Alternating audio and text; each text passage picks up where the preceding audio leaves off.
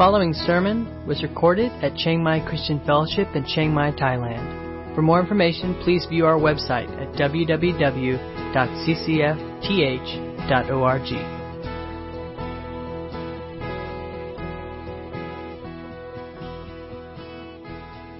Today's passage is a wonderful passage, and I believe it has something special for each one of us.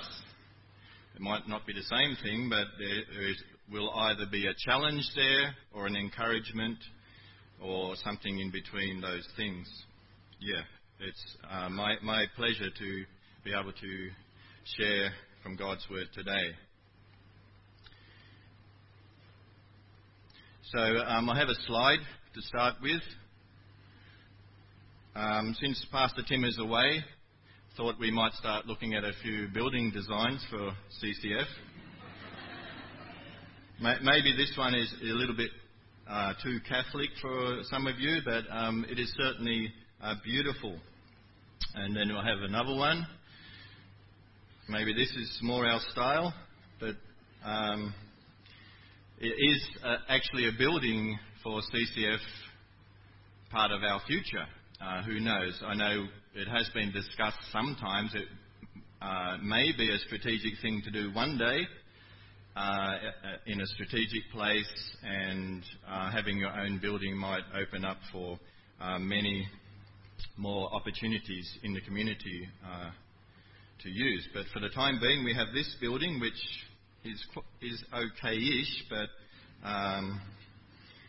the sound is bad and there's not enough rooms and all that sort of thing. But we're thankful for having a building at all. Well, maybe the next building is, maybe in Chiang Mai it would need to have double glazing and good air conditioning. But it is certainly pretty, and I believe God likes pretty things. He made pretty things like butterflies and birds and beautiful fish in the sea that we never see, and little tiny flowers or orchids on top of a mountain that no one ever sees except God, or maybe the occasional mountain trekker. But God does like creativity. He does like beautiful things. He made them, and He also made us to appreciate beauty and to actually be creative. So maybe some of you guys, we need a building. You can start thinking about it. Today's passage has two characters in it, and I wonder if you know who they are. Who are we? There's about 24 verses of Scripture attributed to these two guys, give or take, depending on how you want to count those verses. They were important in bringing the community of Israel together to worship. They were skillful. They were teachers. And they were filled with the Holy Spirit. Now, since a lot of you have been reading through Exodus as we've been going through there, you probably can guess who they are. Does anyone want to shout out their names? So none of you know them. You read the passage anyway. Bezalel and Oholiab are the two guys, and they are instrumental in the building of the tabernacle. And I don't remember hearing many sermons on these guys. I shared a devotion on these guys at the dorm 1 or 2 years ago, and it's like, oh well, this is a really important part of the Bible and a part of the Israelite experience, and of bringing the community of Israel together to be a community of worship around and in and through the tabernacle, which was a vital building as they travelled through the wilderness for, it was supposed to be like not too long, but it ended up being like 40 years, right? So they had this building, and it would be fantastic to have a model right here that we could see just how beautiful it was. But it was certainly beautiful. We have another picture of a possible church building. I'm not sure if that's a Mormon one or not, but anyway, it's a nice design. And I didn't read much history about these church buildings, but back 200 years ago, before we had satellites going around and telescopes in space and looking at all that, architects tried to build tall buildings or churches, and I think generally for the right reasons, to bring glory and honour to God. I'm sure there are some people in there who are trying to get credit for themselves, but basically these buildings were to bring honour and glory to God. And there's nothing wrong with that. Of course, they might be a little bit expensive for CCF to do, but there's another one here as well. Might reckon some people might have visited that one. Anyone visited there? I haven't. But yeah, beautiful buildings, and I don't know if that's real gold, but there was certainly plenty of real gold in the tabernacle. So our passage starts off in Exodus chapter 25, verses 30 to 35. It will be on the overhead if you don't have your Bible handy. So let's read from God's Word. And I have another passage after this, which I'm sort of splitting it into two parts, because that was what I was given, so I'm trying to follow. Then Moses said to the Israelites, "See, the Lord has chosen Bezalel, son of Uri, the son of Hur, of the tribe of Judah. And he has filled him with the Spirit of God, with wisdom, with understanding, with knowledge, and with all kinds of skills, to make artistic designs for working gold, silver and bronze, to cut and set stones, to work in wood, and to engage in all kinds of artistic crafts. And he has given both him and Oholiab, son of Ahishamach, of the tribe of Dan, the ability to teach others. He has filled them with skill to do all kinds of work as engravers, designers, embroiderers, in blue, purple and scarlet yarn and fine linen, and weavers, all of them skilled workers and designers." So God's got a big part in this, right? God is the one who chooses Bezalel and Oholiab. God is the one who tells Moses that these two guys are the ones that are going to oversee the building of the tabernacle. These two guys are the ones that are going to train up others. These two guys will be filled with the Spirit of God to get the work done. And it was the Lord's choosing. So in choosing you or me, that's God's choice, what He chooses for us to do in ministry or even in a career, like a farmer or whatever. It still should be God's choosing for us.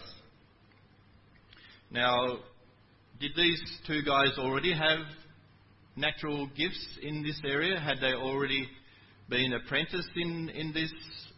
Had they already have experience in all these particular things? Possibly. Probably. The Bible doesn't say specifically, but it does say that God chose these two guys, and God come upon them with the Holy Spirit, and God gave them the ability to do it. Is that the same for you?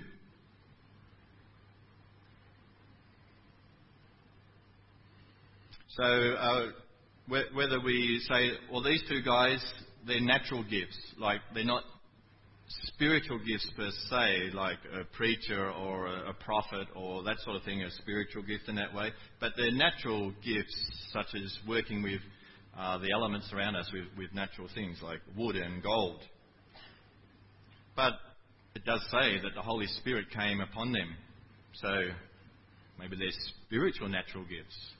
They were certainly to be used to bring the community together to a place of worship, to bring honour and glory to God as a community. This wonderful passage in Exodus, end of chapter 35, start of chapter 36, has parallels in the New Testament as well, which I'm sure a lot of you can guess already. For example, in 1 Corinthians chapter 12, verses 4 to 7, it says this: "There are different kinds of gifts, but the same Spirit. The same Spirit distributes them. There are different kinds of service, but the same Lord. There are different kinds of working, but in all of them and in everyone, it is the same God at work. Now to each one, the manifestation of the Spirit is given for the common good." So, with Bezalel and Oholiab, did they sort of think we're extra special? They were anointed maybe extra special, but did they let pride come into this? Well, the Bible doesn't talk about that. Well, I don't think it does. Maybe there's some verse somewhere else, but I don't believe it does. Or were they humble in their natural giftings? And were they humble as they taught other gifted people how to make the gold into the beautiful designs that Moses had received from the Lord, this blueprint for them to follow? How about us? Some of us are in a position of authority in our mission or at school or whatever, and some of us aren't. Are we happy with this? But it clearly says in this verse of Scripture, when the Holy Spirit gives gifts to the church community, that it is for the common good. I think of a sportsman like, who's that fast runner who just retired? What's his name? Bolt, that's right, thank you. He had no choice where he was born or how tall he was going to be, or if his brain was full and functional, or he had 10 fingers and 10 toes. He had no choice in that, right? But he had some choices. He chose to train hard. He chose to pursue this goal. And he made lots of money and won lots of gold medals in the sprints. Now, I don't know him personally, but I've seen a few little things with Bolt. I think he's probably humble, and I don't even know if he says, well, God gave me these gifts, and some people are born crippled and stuff like that. But he had no choice in how healthy and strong he was going to be, except choosing to train hard and do those things. And the same is for us with spiritual gifts, although there are certain verses where Paul says, let us earnestly desire some of these greater gifts. And with those greater gifts comes more responsibility. Another design for a church that shouldn't be too expensive to make in Chiangmai. Because the second passage is quite challenging as well, but we're not quite to that passage yet. So, with Oholiab, and he was given a helper their role was to teach. They weren't going to do it all themselves. That would take far too long. They were to teach other artisans in the Jewish community to be able to make some things intricate, and then there's like big curtains and stuff like that, which had to follow the blueprint that Moses was given from the Lord, and And a parallel in Scripture about teaching specifically, but in Romans chapter 12, verses 6 to 8, which also talking about gifts, we read, "We have different gifts according to the grace given to each of us. If your gift is prophesying, then prophesy in accordance with your faith. If it is serving, then serve. If it is teaching, then teach." Emphasize that one because we're talking about two teacher guys who were going to teach in the community of Israel. If it is to encourage, then give encouragement. Do you guys have encouragers in your life who help you keep on with the work that you're doing? If you don't, well, someone in our community isn't stepping up to the task and are using their gift. I'm not saying who that is because well, I actually know there's encouragers in here because I actually receive it. So thank you for those that encourage me. If it is giving, then give generously. Next passage coming up, be ready. If it is to lead, do it diligently. If it is to show mercy, do it cheerfully. So a lot of us are missionaries here, and then there's teachers, and then there's others, just as important in the church community. How are we passing on skills to our disciples or to those around us? How are we doing that? And I don't think it matters if we're a young teenager or an old man or in between, or old woman too, sorry. We have a responsibility, if we have certain abilities and gifts, to pass it on before we pass on. All right? Well, I think we do. Sometimes I do that better than other times, but this passage reminds me that if I'm a teacher, then I have a responsibility to pass on or to have apprentices, and then those disciples will disciple others. Or are we a little bit protective of special gifts that we have because we don't want someone to surpass us and get more honour, right? But I know that the best teachers are those that teach their students, and then they are so thankful and pleased if their student goes way past what stage they got in their life. And I think that should be our attitude, especially in the church community that we want to see. John the Baptist, that was his attitude. He said, "I must decrease, the Lord must increase." He did it unto the Lord. Jesus, in a sense, also said that. He said that his disciples would do greater things than him. Now, that wasn't because the disciples were better than Jesus. It was just because they had more time. Because Jesus' ministry lasted 3 years here on earth, and the disciples, whatever period of time that was till they were killed for their faith.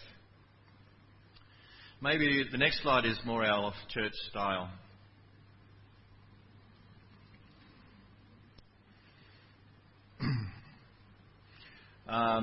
That's in the middle of Africa somewhere, I think. And obviously resources are not abundant, and it's a poor community, but they're still able to find a shady tree to have a church service. Well, it could be school, whatever, but it could be a church as well. And for the church community to thrive, there needs to be a generous spirit amongst us. Whether that's with our resources such as finance or our skills, whatever skills they are, with our time, whatever it is, are we generous? For myself, I think I can be more generous with my time in using my time to serve others. What is it for you that you can be more generous in? And so talking about generosity leads us into the next passage in chapter 36. So it still involves these two guys. And if you're counting up the verses, remember a few chapters previous, these guys were mentioned as well.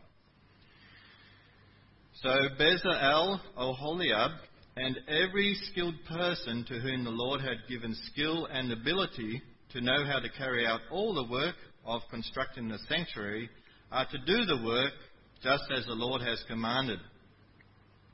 They have a good blueprint to follow. Then Moses summoned Bezalel and Oholiab and every skilled person to whom the Lord had given ability and who was willing to come and do the work. They received from Moses all the offerings the Israelites had brought to carry out the work of constructing the sanctuary. And the people continued to bring freewill offerings morning after morning. So all the skilled workers who were doing all the work on the sanctuary left what they were doing and said to Moses, "The people are bringing more than enough for doing the work the Lord commanded to be done."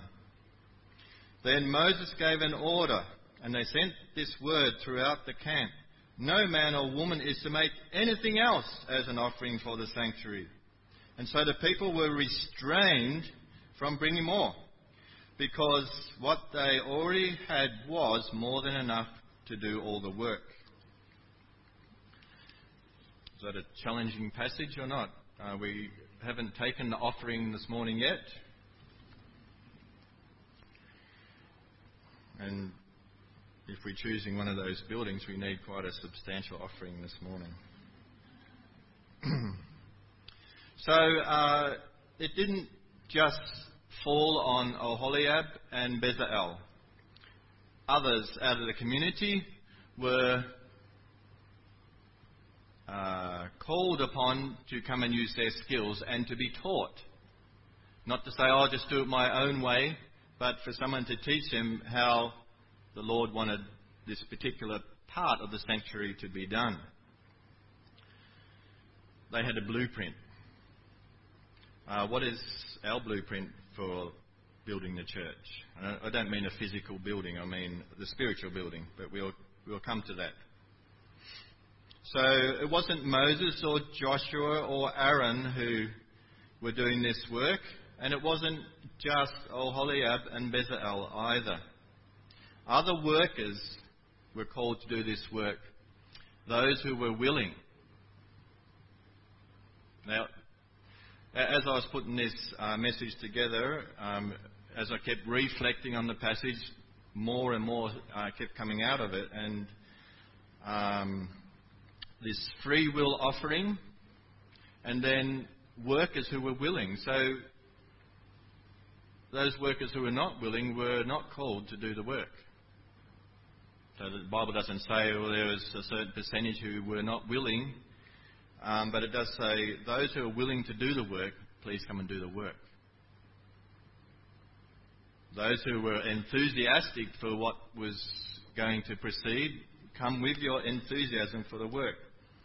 I wonder if you have or have been one of those, and maybe one of those times when the work you're involved in is maybe not progressing very well or that sort of thing, and you have been one of those with no enthusiasm, quite reluctant to go to work each day, or just feeling depressed about how it is working. Probably all of us have had that at some stage in our life. But as in this passage, as the community of Israel is called to this work, where did all this enthusiasm come from? Where did this overabundance of giving come from? Like the women were doing all the sewing and stuff and bringing the fabric for building a lot of this, and just all these offerings were coming. They were enthusiastic about it. And how is our ministry at this moment? I know we all have ups and downs, and some of us have bigger ups and bigger downs, and some of us just little ups and downs along the way, depending on our personality. But are we keeping that enthusiasm for the ministry that we're involved in? Or are we maybe a bit like Moses himself? Remember at the burning bush when it wasn't actually burning, but it was on fire. The Lord calls Moses, and he kept saying, "Oh no, I can't do it, and I can't speak very well." And God tells him off, and then He also provides a helper, his own brother, to help him as well, doesn't He? Others were needed to do the task, those who were willing, and they were also gifted in different ways, not the same way. Before we come up to Chiangmai, my wife and I were given 1 week because it was sort of a quick decision needed to be made to fill a position in Chiangmai. And so we were given 1 week to pray about it. And we actually got the answer in 1 week. Right now we're praying about something else, and we've been given a year to pray about that. So we haven't quite got the answer to that yet, but we're getting closer, I think. And so before we come from Supanburi, which is down near Bangkok, we looked at the work we were actually involved in at the time, church planning kind of work, and we thought, well, this work isn't finished. There's still a lot to do. But God assured us that we were dispensable to that work. God would take care of seeing that that work would continue. And so that was a real encouragement for us to be able to leave that work and to come and do something else in Chiangmai. And with the new position, my wife and I, we say, can we actually do it? Well, it doesn't really matter if the Lord actually calls us to it. He will give the empowerment to do it. And He will also give the help to do it as well. And it doesn't matter if we're in a ministry where we have quite a large team with lots of different gifts coming, or we're actually out somewhere with maybe just our spouse or maybe just single. The Lord will still provide what is needed for our task. I don't know if Bezalel and Oholiab had a choice in this matter. The other workers have said if they're willing, but did these guys have to be willing? I don't know. You can think about that yourself. In the end, they had to do it, and they did it. Ephesians 2 verse 10 says, "For we are God's handiwork, created in Christ Jesus to do good works, which God prepared in advance for us to do." So as Christians, as followers of Christ, none of us are unemployed or unemployable. We all have something to do until the day we die. That might change as we go along. As we get old and can't move about so much, maybe it's more of a prayer ministry or an encouragement ministry. But we should never fret about, there's nothing for me to do. Now, I know that a lot of us go out into the secular workforce, and that can be quite a stressful time in countries where unemployment is high and maybe we don't have all the skills and stuff. But as a Christian, we still have a job to do, and that should always be an encouragement to us.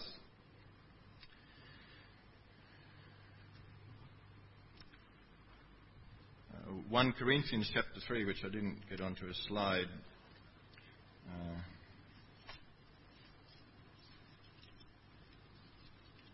talks about this as well. Talks about attitude, whose work is it that we're doing, and how we should work together. And this is because the Corinthian church was starting to think they were better than the other, and that sort of thing. Starting at verse 5. What, after all, is Apollos, and what is Paul? Only servants through whom you came to believe, as the Lord has assigned to each his task. I planted the seed, Apollos watered it, but God made it grow.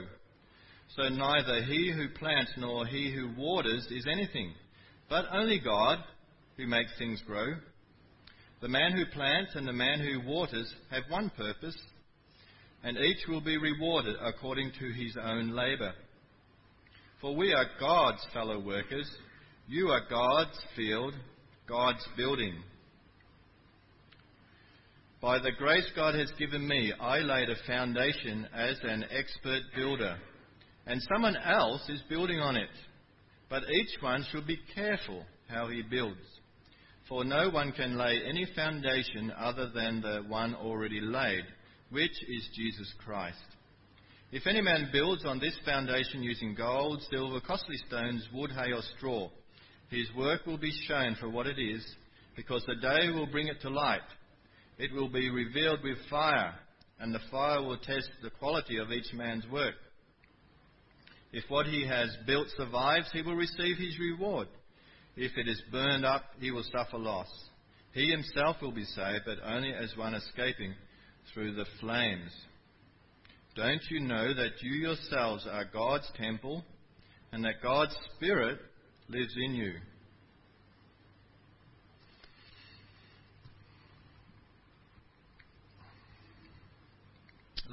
That's exciting, but there's also grave warnings there at the same time. So let's get over on the exciting side of that, of not being jealous of each other, but of encouraging one another to use our gifts, to find out what our skills are, and to teach and pass on, and to be enthusiastic about it.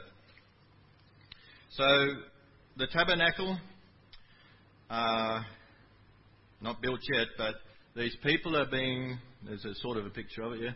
These people are being brought together to construct this tent-like building for the whole community to be involved in worship to God. Because this is the way God chose for that time. We know that later on Jesus says, neither in Jerusalem or on this mountain, but in our hearts. That's where we will worship. So they had the blueprint for what was to be built. So there was no fighting about, oh, it should be done this way, it should be done that way. But for us, as parts of teams, we need to rely on the Holy Spirit to bring us together to say how our work will proceed. But as Paul reminds us, it is for the building of the church, and it's not our church, it is God's church. And if there's a fight over should we have wooden pews or padded chairs, I think that's sort of erring on being childish about it. If you don't like the wooden pews, bring a cushion. If you don't like the padded chairs, bring a board to sit on. That's whatever. So this amazing free will offering that they had to stop. Stop bringing so much. We can't use it all. Can you remember that ever happening in your church? Maybe it has. I'm sure there's probably some examples of it. There's probably more poorer churches where you find people more generous. What moved the people of Israel at this time to overgive? I like how James Fawcett Brown puts it. I have a quote. The language is a little bit difficult, but I think by the end we will get the idea of what he's saying. Here is an illustrious example of zeal and activity in the work of the Lord. No unnecessary delay was allowed to take place. And from the moment the first pole was stuck in the ground till the final completion of the sacred edifice, he and his associates laboured with all the energies both of mind and body engaged in the work. And what was the mainspring of their arduous and untiring diligence? They could be actuated by none of the ordinary motives that give impulse to human industry, by no desire for the acquisition of gain, no ambition for honour, no view of gratifying a mere love of power in directing the labours of a large body of men. They felt the stimulus, the strong, irresistible impulse of higher and holier motives, obedience to the authority, zeal for the glory, and love to the service of God. Do you all get that? And not any personal sort of motivation, but just wanting to bring glory to God. That just summarise that. They weren't moved to say, "Oh, I want to do this well so that people look at me, but I want to do this well so people look at God." And that should be our attitude. If I come to preach to you today, it shouldn't be like, "Oh, I need to get this really good so that you guys don't criticise me too much," but it should be just to bring honour to God. And there was a bit of both going on as I was preparing the sermon. And I was reminded, well, maybe you need to rely on the Holy Spirit to use you and speak through you. It's not a real maybe, that's like you should. And maybe you shouldn't care so much about you guys in the sense how you're going to think about it, but looking to encourage you. 2 Corinthians 8 verses 1 to 5. Talking about generosity and wanting to give. The Macedonian church was a wonderful example. "Now, brethren, we wish to make known to you the grace of God which has been given in the churches of Macedonia, that in a great ordeal of affliction their abundance of joy and their deep poverty," they sort of sound contradictory, "overflowed in the wealth of their liberality. For I testify that according to their ability and beyond their ability they gave of their own accord, begging us with much urging for the favour of participation in the support of the saints. And this not as we had expected, but they first gave themselves to the Lord and to us by the will of God." Is that our attitude? Paul's telling off the Corinthian church, which would have been a far more richer church than the Macedonian ones, and who were maybe a bit reluctant to give funds. And I believe this was to support the Jerusalem church, where there was famine and all that sort of thing going on. Hudson Taylor says, "God's work done in God's way will never lack God's supply." And I think this example in the wilderness with the people of Israel is a wonderful example of that. God wanted the work done, and the people came and were doing it in God's way, and they had an overabundance of supply. Something we should pray about our giving. It shouldn't be like, "Oh, been challenged this morning, so I'll empty my wallet," but it's something that we should pray about. That was also something Hudson Taylor, whenever he went out and spoke, he never took an offering. He said, "You guys go and pray about it at your homes, and between you and the Lord, how much you should give to mission," and that sort of thing. So, a few questions for you. And we don't have time, but maybe after you can think of what unique skill you might have. It might be something funky or quirky or something. One of my friends, when he's travelling long distance to keep himself awake, he fills his mouth with sunflower seeds, and then he peels each one and eats the kernel and spits out the thing. That's supposed to keep him awake for the whole trip. That's a unique skill, but maybe only of value to himself. But more than that, what special gift do you have? I mean, like could be a spiritual gift, it could be a natural gift, if you like, that you can pass on. And what can you offer to CCF to build a community of worship? I'm not talking about buildings, but that might come into the equation some stage down a track, who knows? And what free will offering will you give in abundance? Not talking about the offering this morning. That's for you to work out between yourself and your family and the Lord. And so the covenant community of the Jews, this particular part of their history, so much enthusiasm. It actually occurred again with the building of the temple and the rebuilding of the temple. There seemed to be this enthusiasm as well. So that something around the tabernacle and the temple moved the Israelites. How about us? Let us pray. You've been listening to a sermon recorded at Chiangmai Christian Fellowship in Chiangmai, Thailand. For more information, please view our website at www.ccfth.org.